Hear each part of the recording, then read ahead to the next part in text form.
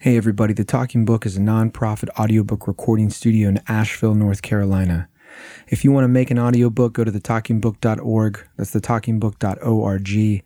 Check out these amazing writers, narrators, indie publishers. Come to Asheville. We record books in a booth. Here's the show.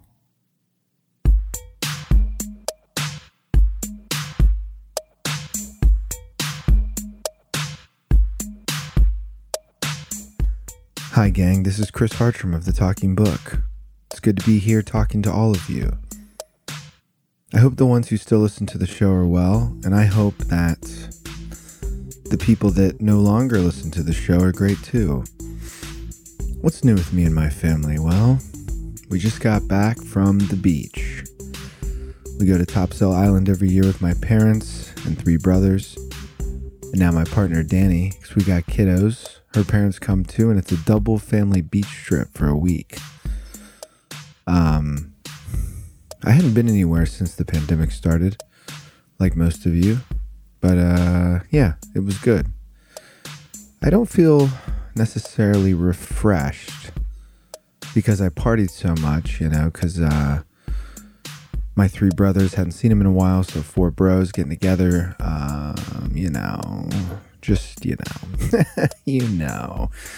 But anyway, yeah, I'm tan.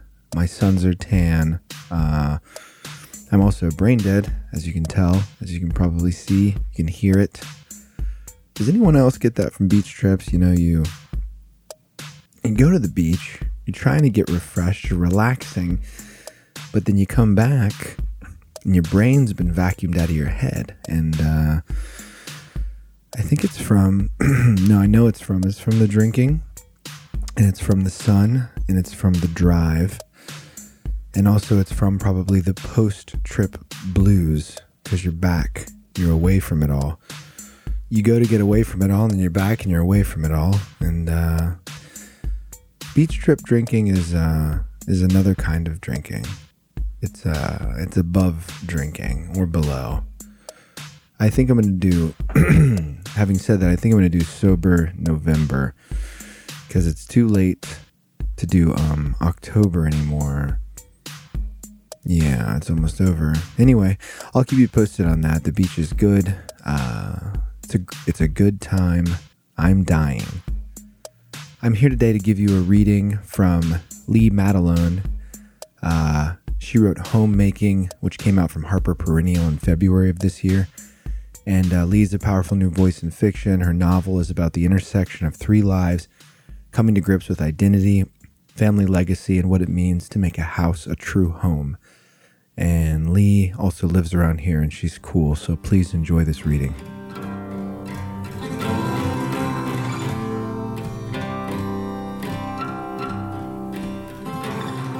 I'm going to read the opening from my novel Homemaking, which came out in February from Harper Perennial. This section is called War Child. Before, a young woman in a modest but pristine apartment in Tokyo paints a castle on paper, unlike any castle in Japan. Where is this castle? Her mother, who secretly writes poetry on gum wrappers, whose ancestors created beauty with katana rather than pen, asks her daughter. She starts to answer, but her mother grabs the paper and flips it over. Your mind is a ship, she says. It will take you away from me and leave me here alone. Your hair is dirty. Why don't you do something about that? So this young woman, her name lost to the wrinkles of history, washes her hair, and it is clean and black and straight and falls at the arch of her bony shoulders. She is all bones, lanky and bendy like a strip of Wrigley's. We need, her mother says, and she probably said more tea or American Co. or toothpaste, and sent her daughter out into the noontime street, into the crowded Tokyo Saturday, where families are sitting in parks or visiting grave sites of their mothers and fathers and grandmothers who were unlucky enough to live in Hiroshima or Nagasaki. Though the events happened 6 years ago, these relatives still come here in order to remember, to show that they have not moved on entirely to rockabilly and look and Hirohito's beloved Superman, that they can still lay white chrysanthemums on their ancestors' tombs and thank their new god they never had to see Uncle Ryu like that, like they say he was found. And she is walking right beside the monument, and she stops. A man in uniform with white skin and blue eyes is kneeling in front of one of these tombs, and she may or may not have been angry at this intruder, at his intrusion, but more likely what she is feeling is her heart coming alive in her cotton shirt because he is different and beautiful, but likely just different. Beauty often being simply an aberration from the norm, a departure from her mother, from her own black hair.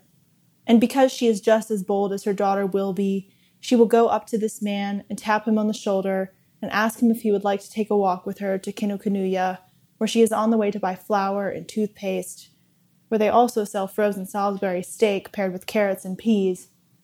And his face is long and bony, and she identifies with this, and they walk off together down the cobblestone street. Things happen, including a conversation in a park and a sneaking out to go to a club where other white men dance with brown girls, and they drink French aperitif and Japanese whiskey, and are drunk but not too drunk to recognize joy. And they go to his room, and she leaves a kiss on his cheek in the dark of the morning.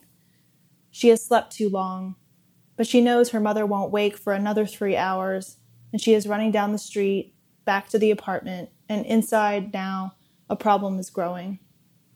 That problem is Ayumi. Ayumi never knows her name is Ayumi because her mother, upon finding out she is pregnant, leaves home, prostrates herself at the door of a hospital, crying out in the midst of labor pains, and signs the baby over to the state, which the state doesn't want, because this baby is a baby with blue eyes and brown skin, and, to make matters worse, this baby is female. No one will want this baby. Some Franciscan nuns, some sisters, take this baby and place it in their orphanage, their brown faces peeking out from behind white habits, brown fingers reaching out of draping white sleeves to push the brown children with blue and green eyes on a merry-go-round painted with faded yellow ducks.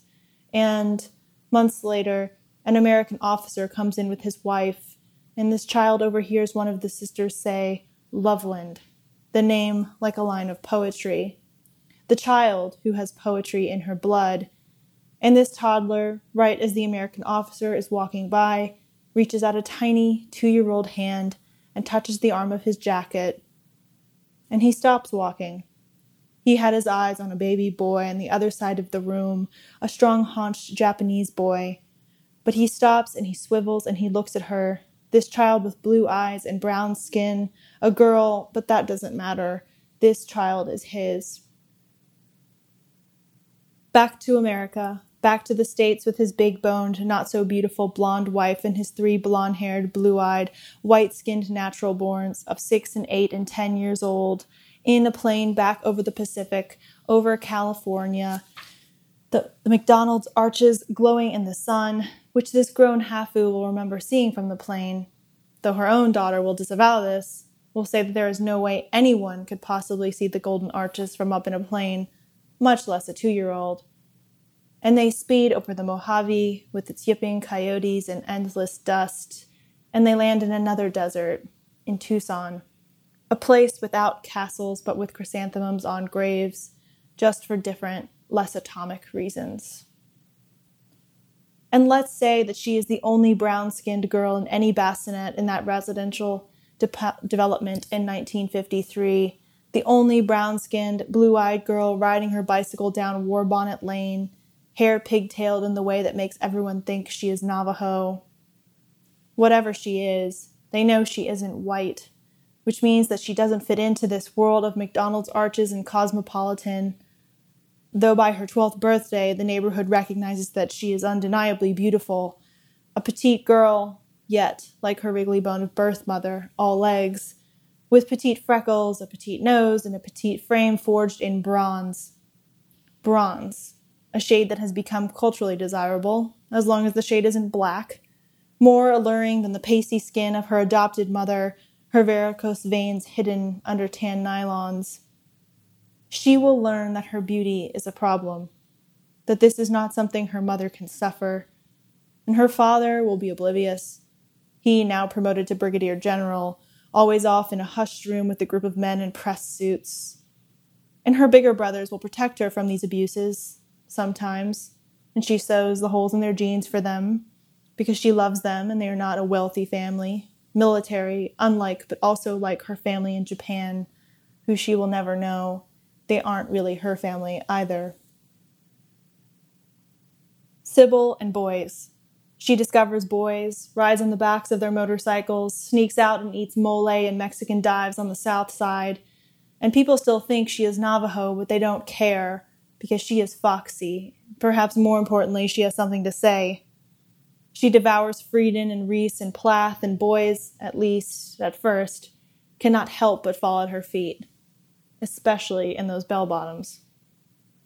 And she gets out of the desert, because she has known since she was a Navajo on a trike that she wanted to be a doctor, which is what she does.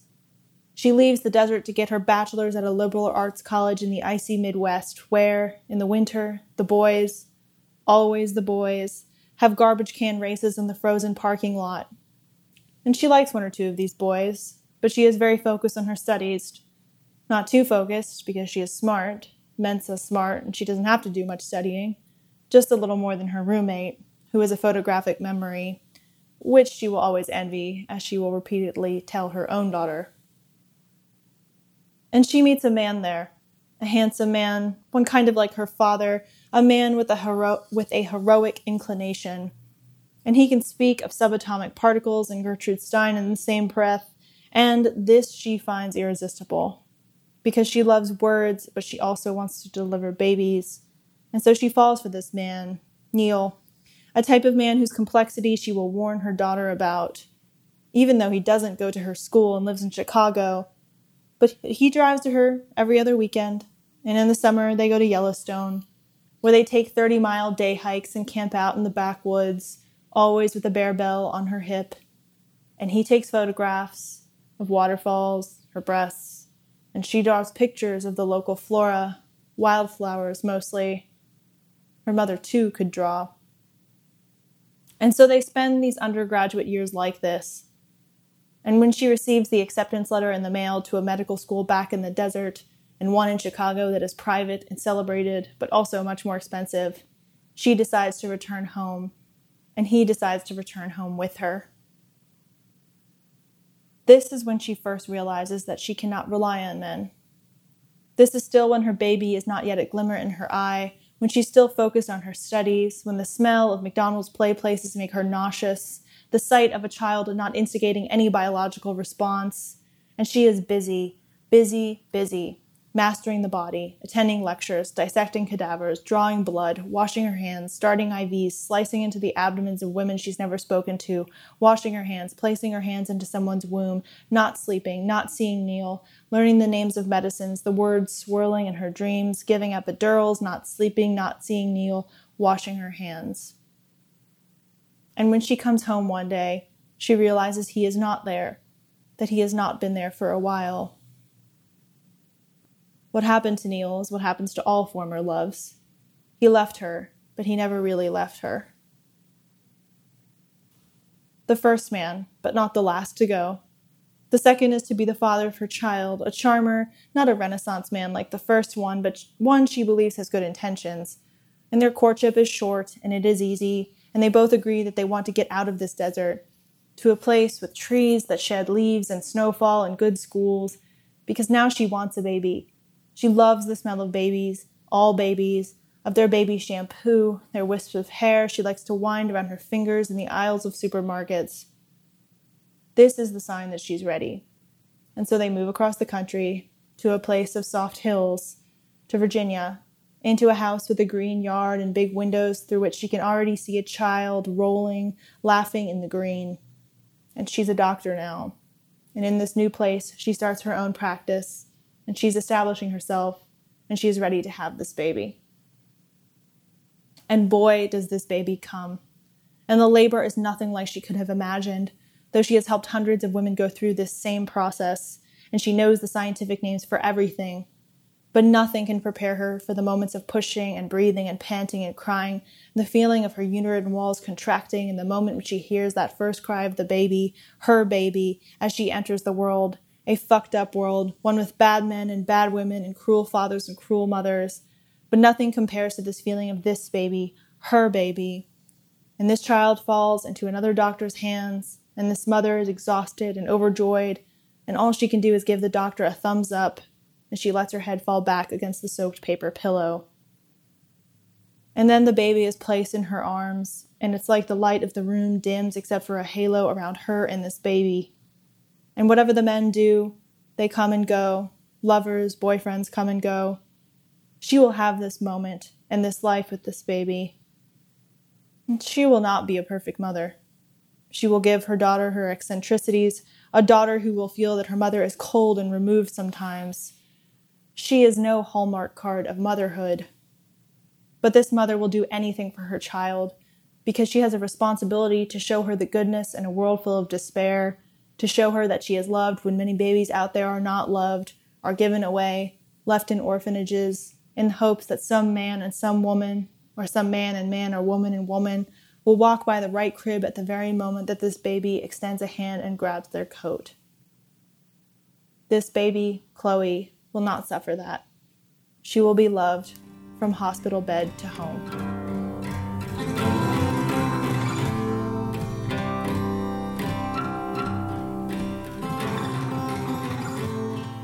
And that was Lee Madelone reading from her new book, Homemaking. You can get it now from HarperCollins.com and everywhere books are sold. Why don't you get it at your local bookstore, like Malaprops here in Asheville? That'd be cool. Be sure to check out Lee's book and then go to thetalkingbook.org for more readings like this, full-length audiobooks. Thanks to Keegan Grambois, Holler Boys, Alex Sturgis for the lovely music, Dave Burr, my guy, for his masterful editing skills. My name is Chris Hartram. Thanks for listening to me talk. Halloween is going to be fun. My children are going to be werewolves. And that's about it, everybody. I love you. And the greatest werewolf movie ever made is obviously American Werewolf in London. Have a nice time, and I'm Chris. Like a bishop who has forsaken sympathy, chasing sister squares, I was lit before I knew that you were there. Like an angel who has forsaken certainty, sleeping in the square, I was lit before I knew the storm was passing over and the window